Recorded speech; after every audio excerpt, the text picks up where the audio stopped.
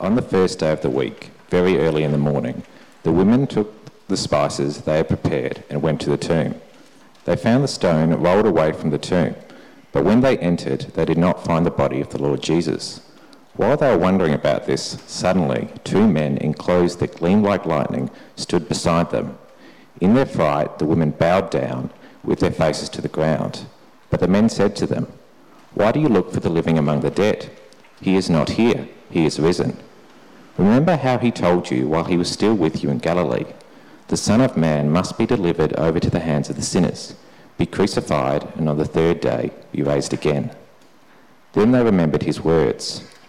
When they came back from the tomb, they told all these things to the 11 and to the others. It was Mary Magdalene, Joanne, Mary the mother of James, and the others with them who told this to the apostles. But they did not believe the women, because their words seemed to them like nonsense. Peter, however, got up and ran to the tomb. Bending over, he saw the strips of linen lying by themselves and went away wondering to himself what had happened. Now that same day, 2 of them were going to a village called Emmaus, about 7 miles from Jerusalem. They were talking with each other about everything that had happened. As they talked and discussed these things with each other, Jesus himself came up and walked along with them, but they were kept from recognizing him. He asked them, "What are you discussing together as you walk along?" They stood still, their faces downcast. One of them, named Cleopas, asked him, "Are you the only one visiting Jerusalem who does not know the things that have happened there in these days?" "What things?" he asked. "About Jesus of Nazareth," they replied. "He was a prophet, powerful in word and deed, before God and all the people. The chief priests and our rulers handed him over to be sentenced to death, and they crucified him. But we had hoped that he was the one who was going to redeem Israel. And what is more, it is the 3rd day since all this took place." In addition, some of our women amazed us. They went to the tomb early this morning, but didn't find his body. They came and told us that they had seen a vision of angels who said he was alive. Then some of our companions went to the tomb and found it just as the woman had said, but they did not see Jesus. Then he said to them, "How foolish you are, and how slow to believe all that the prophets have spoken. Did not the Messiah have to suffer these things and then enter his glory?" And beginning with Moses and all the prophets, he explained to them what was said in all the scriptures concerning himself. As they approached the village to which they were going, Jesus continued on as if he were going further. But they urged him strongly, "Stay with us, for it's nearly evening, and the day is almost over." So he went in to stay with them.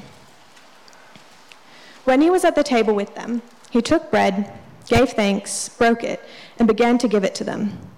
Then their eyes were opened, and they recognized him, and he disappeared from their sight. They asked each other, "Were not our hearts burning within us as while he talked with us on the road and opened the scriptures to us?" They got up and returned at once to Jerusalem. There they found the 11 and those with them, assembled together, and saying, "It is true, the Lord has risen and has appeared to Simon." Then the 2 told what had happened on the way, and how Jesus was recognized by them when he broke the bread. While they were still talking about this, Jesus himself stood among them and said to them, "Peace be with you." They were startled and frightened, thinking they saw a ghost. He said to them, "Why are you troubled, and why do your doubts rise in your minds? Look at my hands and my feet. It is I myself. Touch me and see. A ghost does not have flesh and bones, as you see I have." When he had said this, he showed them his hands and feet.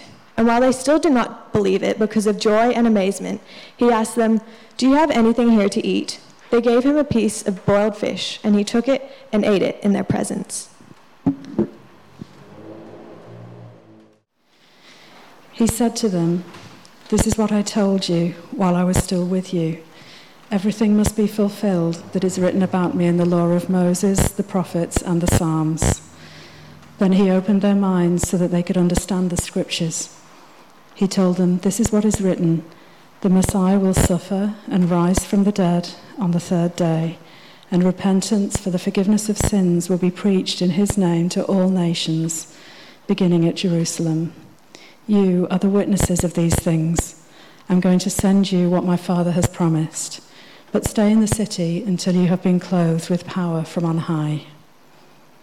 When he had led them out to the vicinity of Bethany, he lifted up his hands and blessed them. While he was blessing them, he left them and was taken up into heaven. Then they worshipped him and returned to Jerusalem with great joy, and they stayed continually at the temple, praising God.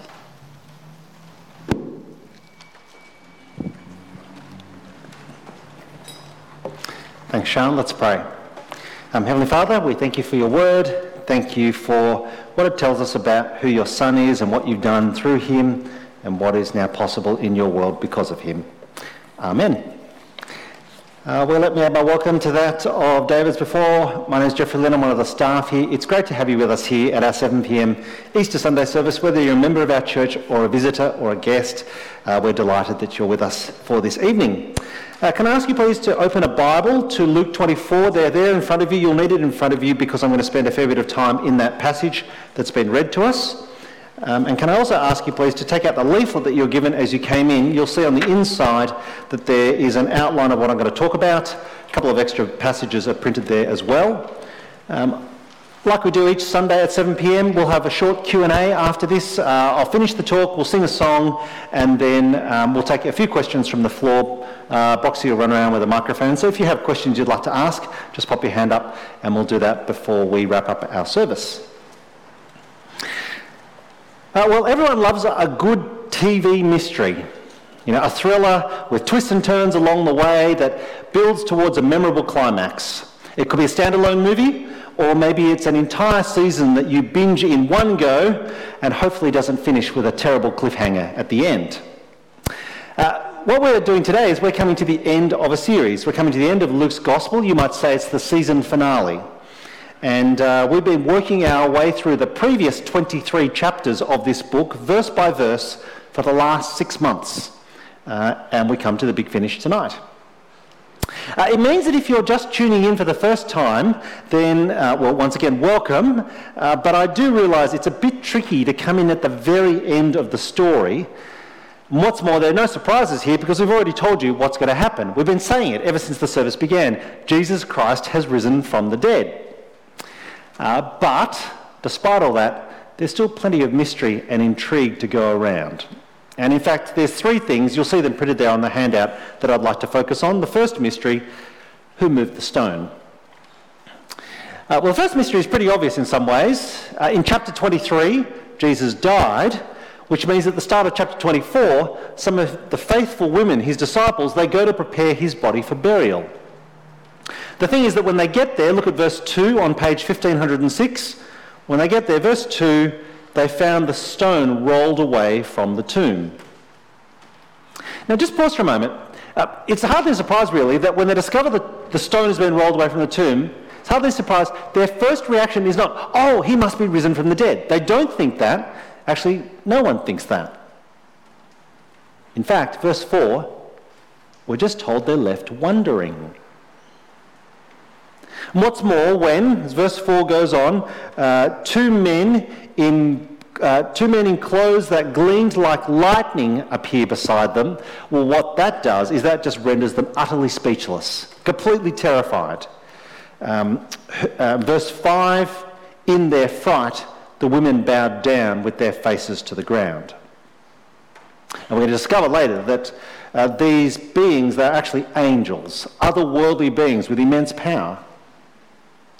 But I suppose, well, it's hardly a surprise then that the accumulated terror and stress, the trauma and the grief of the last 48 hours since Jesus died, it gets to them. And it causes them to forget everything that might have comforted them in this moment. Look at verse 5. Verse 5, why do you look for the living among the dead? He is not here. He has risen. Remember how he told you while he was still with you in Galilee, the Son of Man must be delivered over to the hands of sinners, be crucified, and on the 3rd day be raised again. Now, what we've been reminded is that this is not the first time that Jesus' disciples have heard about his resurrection. In fact, Jesus has predicted it 3 times previously. We're going to come back to that a little later. And yet, please don't be too harsh on the women. Look at verse 8. Luke records, then they remembered his words. And their most natural response, verse 9, is to race back home and tell all these things to the 11 and to all the others. And that just leaves us wondering, well, will the men be as open-minded and as eager to share the good news? After all, the men are still at home in hiding. Peter, at least, well, Peter, who just 3 nights ago famously denied Jesus, not once, not twice, but 3 times, Peter, at least, ventures out to the tomb to see for himself. Although he's far from convinced. Look at verse 12. He went away, wondering to himself what had happened. Did Jesus actually rise from the dead? Well, so far, no one has actually seen him alive. And clearly, they don't believe based on previous reports. Which means that in many ways, at this point, Jesus' disciples are no different from us today. You might say that we stand in their shoes. Like them, we have heard something about Jesus, but we've not seen him with our own eyes. And given that humankind's universal experience of life is that it always ends in death, and we have a 100% mortality rate, it's going to take some pretty compelling evidence to persuade that there is even one exception to the rule. Perhaps, therefore, we're better off with a less extreme starting point, with a lesser mystery, and that's the one there at point 1 on your handout. Well, who moved the stone? Who did move the stone away from the tomb? I've chosen that title because it's a reference to Frank Morison. It's there on your handout. Frank Morison, the skeptic and atheist, who nearly 100 years ago set out to write a book exposing the lies all about the resurrection. Chapter 1 of his book actually tells you what happened. Chapter 1 is called The Book That Refused to Be Written, because as he conducted his investigation, his conclusion was that actually it was God who rolled the stone away. What I find particularly reassuring about Frank Morison's experience is that it took him, did you know, it took him nearly 10 years to reach his conclusion. 10 years. And so I want to say to you, if you're here tonight as someone who's trying to work out who Jesus is, don't give up. If you're here tonight as a Christian who's been talking to one of your friends, longing for them to turn to Christ, don't give up either. Well, come back to our story. The disciples have been told that Jesus would rise, but they've not seen him with their own eyes. So let's see what happens when they do, and what mystery comes next. Point 2 there on your handout. Mystery number 2, why can't his disciples understand? The second scene comes in 2 stages. This is the part that Danielle read for us, verses 13 through 43. Kicks off, verse 13, the same day. And at this point, events start to move a bit faster. They kind of pick up speed. It's actually in 2 parts, this scene. In the first part, 2 of his disciples head off to Emmaus. Now, why? We're not told. Are they running away? We don't know. But by dinner time, they've returned to Jerusalem, where in part 2, they find the other disciples hiding out in a closed room. Now, in both parts, the key moment is when Jesus appears and is seen. Although, here's the mystery. The mystery is that his appearances don't lead to them recognising him or believing. That is, seeing is not believing, at least not initially. Let me say something about each of the parts of this scene. Part 1 I think is one of those great movie sequences. You know those movie sequences where we, the viewers, know more than the characters themselves understand? In fact, and I take it you heard this as Danielle read this, It's almost pure comedy. You're meant to chuckle with mirth as the passage unfolds. I mean, think about what happens. They're walking along, despondent about Jesus having been killed, and Jesus suddenly appears next to them. But verse 16, they're kept from recognising him. And so then what happens is that, secondly, Jesus somewhat innocently asks them what's going on. I think he probably says something like, why the long faces? Why are you all so glum? At which point they pause and they very patiently explain to Jesus all about himself. Probably, I think, with a slightly condescending tone. I mean, look at verse 18. Are you the only one visiting Jerusalem who doesn't know the things that have happened there in these days? It's as if they're saying, look, hey, are you like a country boy who doesn't know what took place in the big smoke in the week gone by? Or thirdly, in verses 25 and 27, Jesus then very patiently explains to them how the Bible actually foretold his death and his resurrection, but they still don't get it. Until fourthly and finally, they invite him into dinner, at which point Jesus finally stops tormenting them.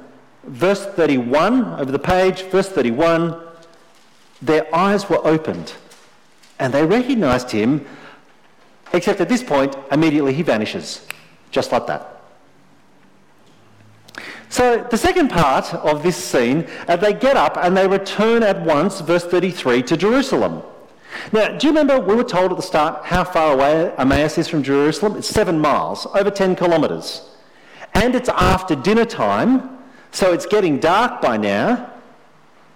I presume, therefore, that they ran most of the way back to Jerusalem. Actually, probably what they did was they ran, and then they walked a bit as they caught their breath, and they started running again, and then they walked a bit to catch their breath, and the whole time they're talking at each other. Can you believe what's just happened?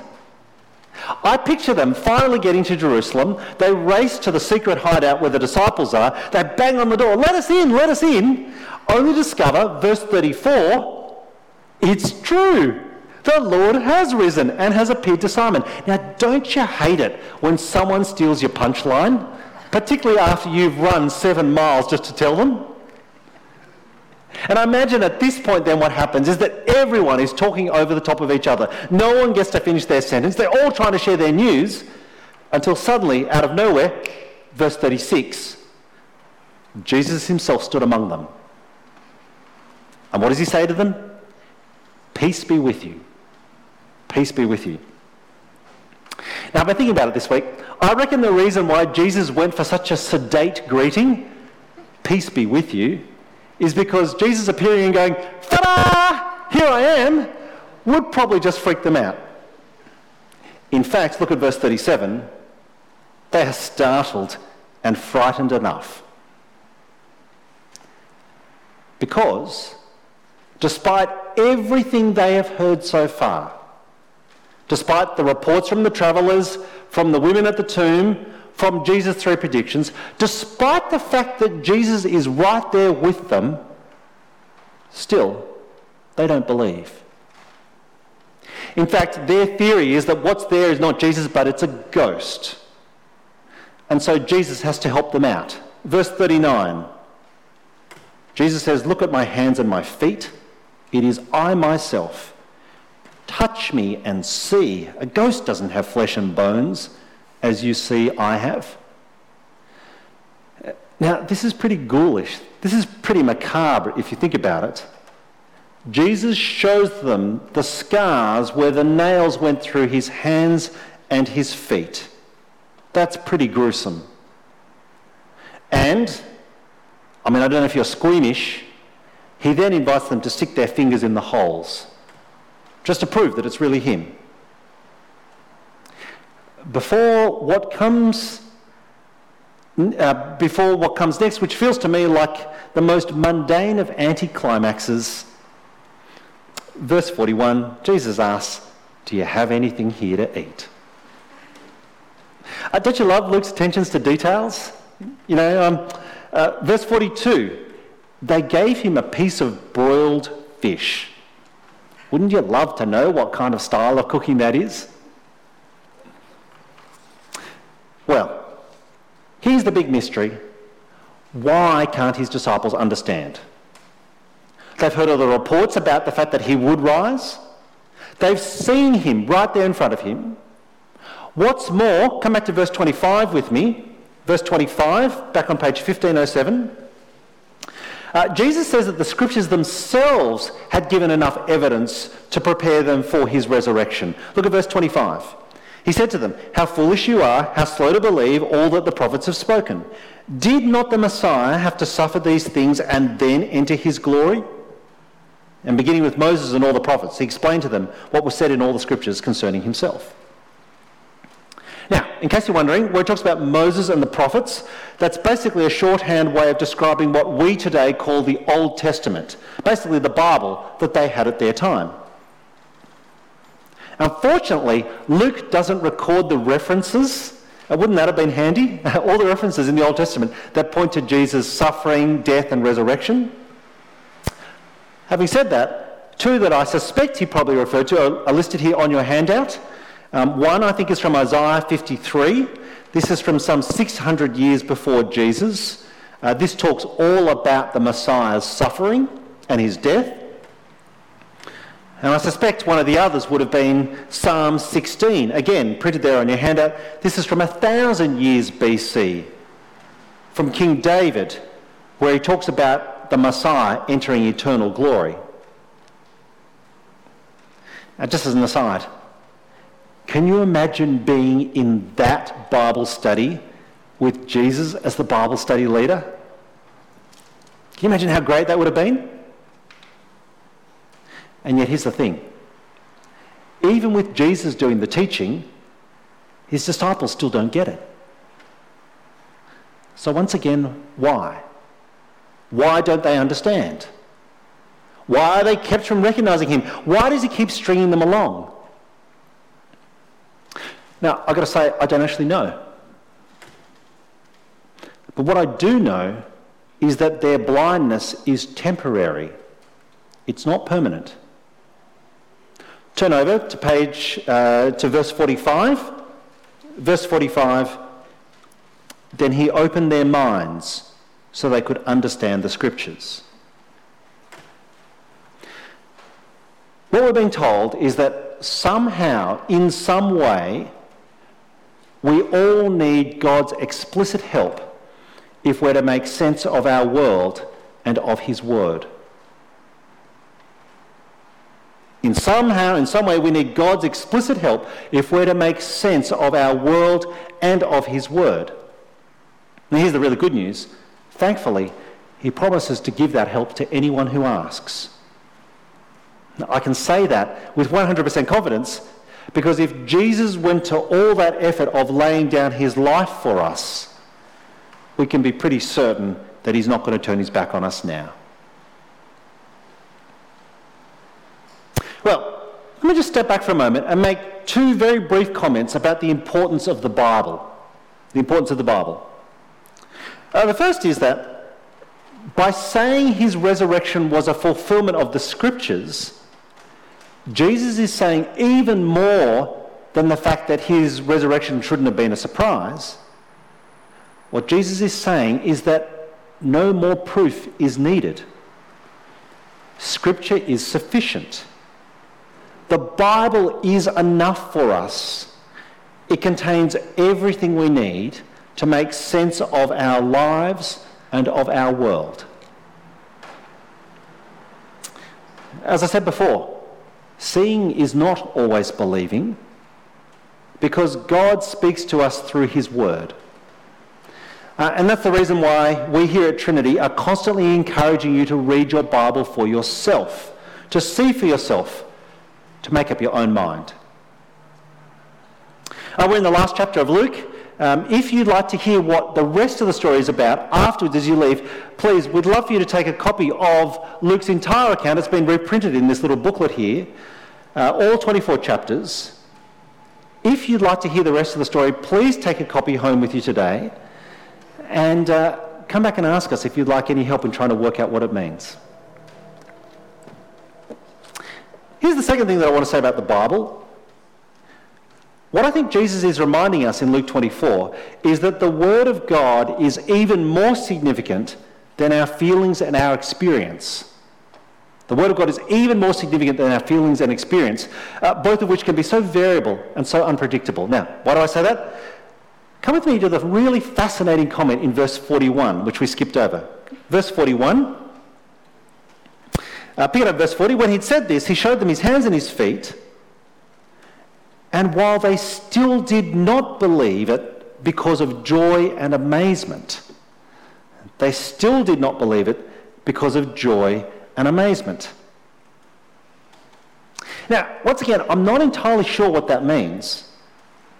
But I think what Luke is saying is that the disciples' elation was so great that they're actually unable to process, they're unable to comprehend what was going on. Maybe this is where that saying, "it's too good to be true," literally comes from. Or if I could put it slightly differently, all day today we've been saying we rejoice in Jesus' resurrection. We rejoice in the fact that our Lord has conquered the grave and that death has been defeated. And that's a good and right thing for us to say. It's entirely appropriate. That's the reason why we started our service by singing, "Jesus Christ has risen today. Hallelujah. Rejoice. Praise God." But that's not where Luke is taking us. So what Luke is about to say is that Easter is about more than just celebrating the good news. Above all, Easter is about sharing the good news. And so, come back to the story then, the closing scene, one last time, the final mystery. Here it is, it's there, point 3 on your handout on the right-hand side. Now that his disciples do believe that he's alive, he's with them right now, will they do what he tells them to do? Will they do what he tells them to do? Well, in this last section, Jesus takes them through one last Bible class. Once again, don't you wish that you had been there? Or at least, don't you wish that Jesus had been rostered on to preach today? That would have been great, wouldn't it? But do you notice what's different this time compared to the Emmaus Road? Compared to what the angel said to the woman at the tomb? Compared even to the 3 previous predictions that Jesus had made about his death? Do you notice what's different? Well, have a look with me. I printed actually all of those passages there on the right. Just look at the last one. This is from Luke 24. This time, it's in bold.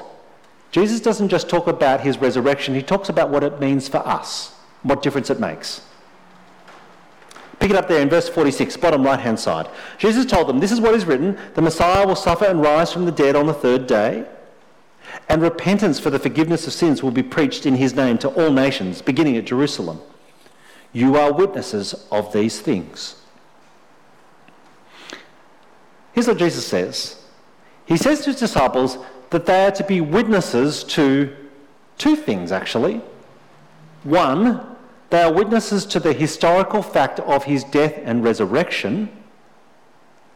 But 2, they are witnesses to his incredible offer of the forgiveness of sins. And actually, his logic there seems pretty straightforward. Jesus is saying that 1, his resurrection from the dead is what gives credibility to his equally remarkable claim that 2, he can offer the forgiveness of sins. Well, 2 implications then for us as we conclude. Firstly, did you notice that the resurrected Jesus doesn't say to preach life in his name? Look at it there again. Verse 47, repentance for the forgiveness of sins will be preached in his name. He doesn't say to preach life in his name, which of course would have made sense. He's just been raised from the dead himself. No, he says to preach the forgiveness of sins in his name. So according to Jesus, the reason he suffered, died and rose again was so the forgiveness of sins could be preached to all the nations of the earth, so that people everywhere throughout time and space can repent. And friends, this is what we celebrate and rejoice over at Easter Sunday. because of his death and resurrection, we can admit our sins and to own up to our failings and our mistakes and our misdemeanours and our transgressions. Because of his death and resurrection, you don't have to cover up your sins anymore, or keep running away from the consequences, or fantasise about turning back time and having a do-over. Because of his death and resurrection, then, like people have for 2,000 years from every nation on earth, you can find and receive and experience the full forgiveness of all your sins.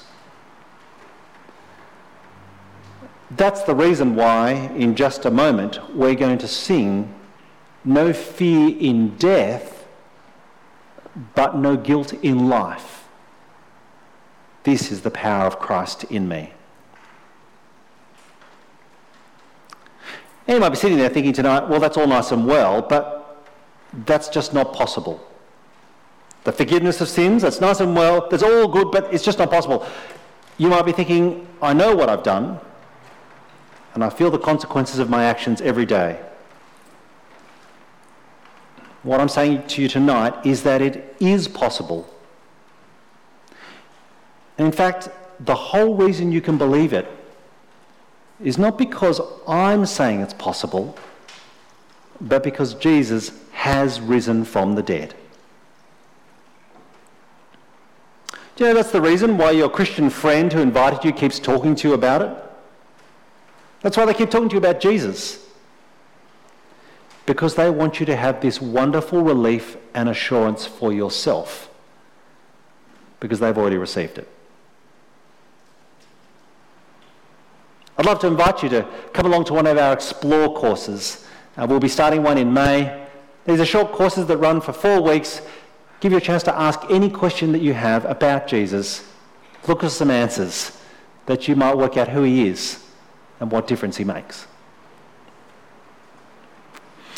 Here's the second and other thing that I want to say as we conclude. And at this point I want to talk to those who are disciples of Christ, to the members of this church. This is what Jesus will have you do with his life. He has risen. He has entered his glory at the Father's side, which leaves us on earth as witnesses of these things. In fact, did you notice how verse 48 expressed it? Have a look with me one last time, verse 48.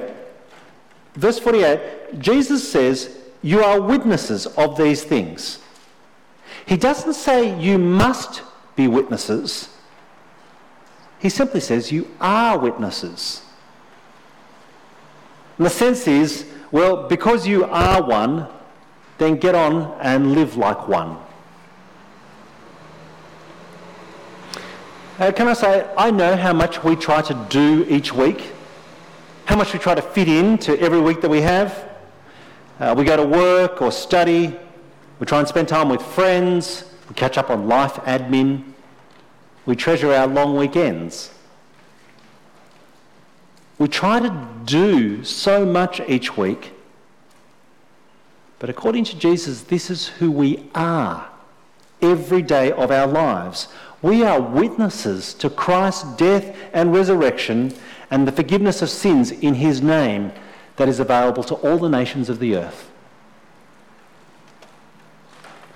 And that means that whether you're just starting out in life or cruising along in middle age, or even if you're on the final stretch and are homeward bound, it's never too late to speak up. Or to put it slightly differently, you cannot be a witness if you do not bear witness. What's wonderful is that when we are witnesses, that's when we find meaning and purpose and real and lasting joy in our lives. Let me put it this way. I, for one, cannot think of any subject I would rather talk about this weekend than the forgiveness of sins. There's nothing I would rather talk about. I mean, I never want to talk about COVID again. Well, back to that final mystery. Did his disciples do what he told them to do? Did they go to all the nations and preach repentance for the forgiveness of sins? Well, here's the funny thing. Luke's book actually finishes at this point on a cliffhanger. It's pretty annoying, isn't it? It finishes, interestingly, with them back at the temple, still in Jerusalem. Don't worry. The sequel, season 2, is in Acts chapter 1, which is where we're going to start off next week. So come back and join us then. But actually, I can answer the mystery. I can solve the mystery for us. This is with the benefit of hindsight. You see, for 2,000 years, disciples of Jesus have been faithful witnesses. And that's not going to change on our watch. Because this is who Jesus says we are. And this is how we're to live our lives. Starting today, continuing tomorrow, and every day until he returns or calls us home, here in the love of Christ we stand. Let me lead us in prayer.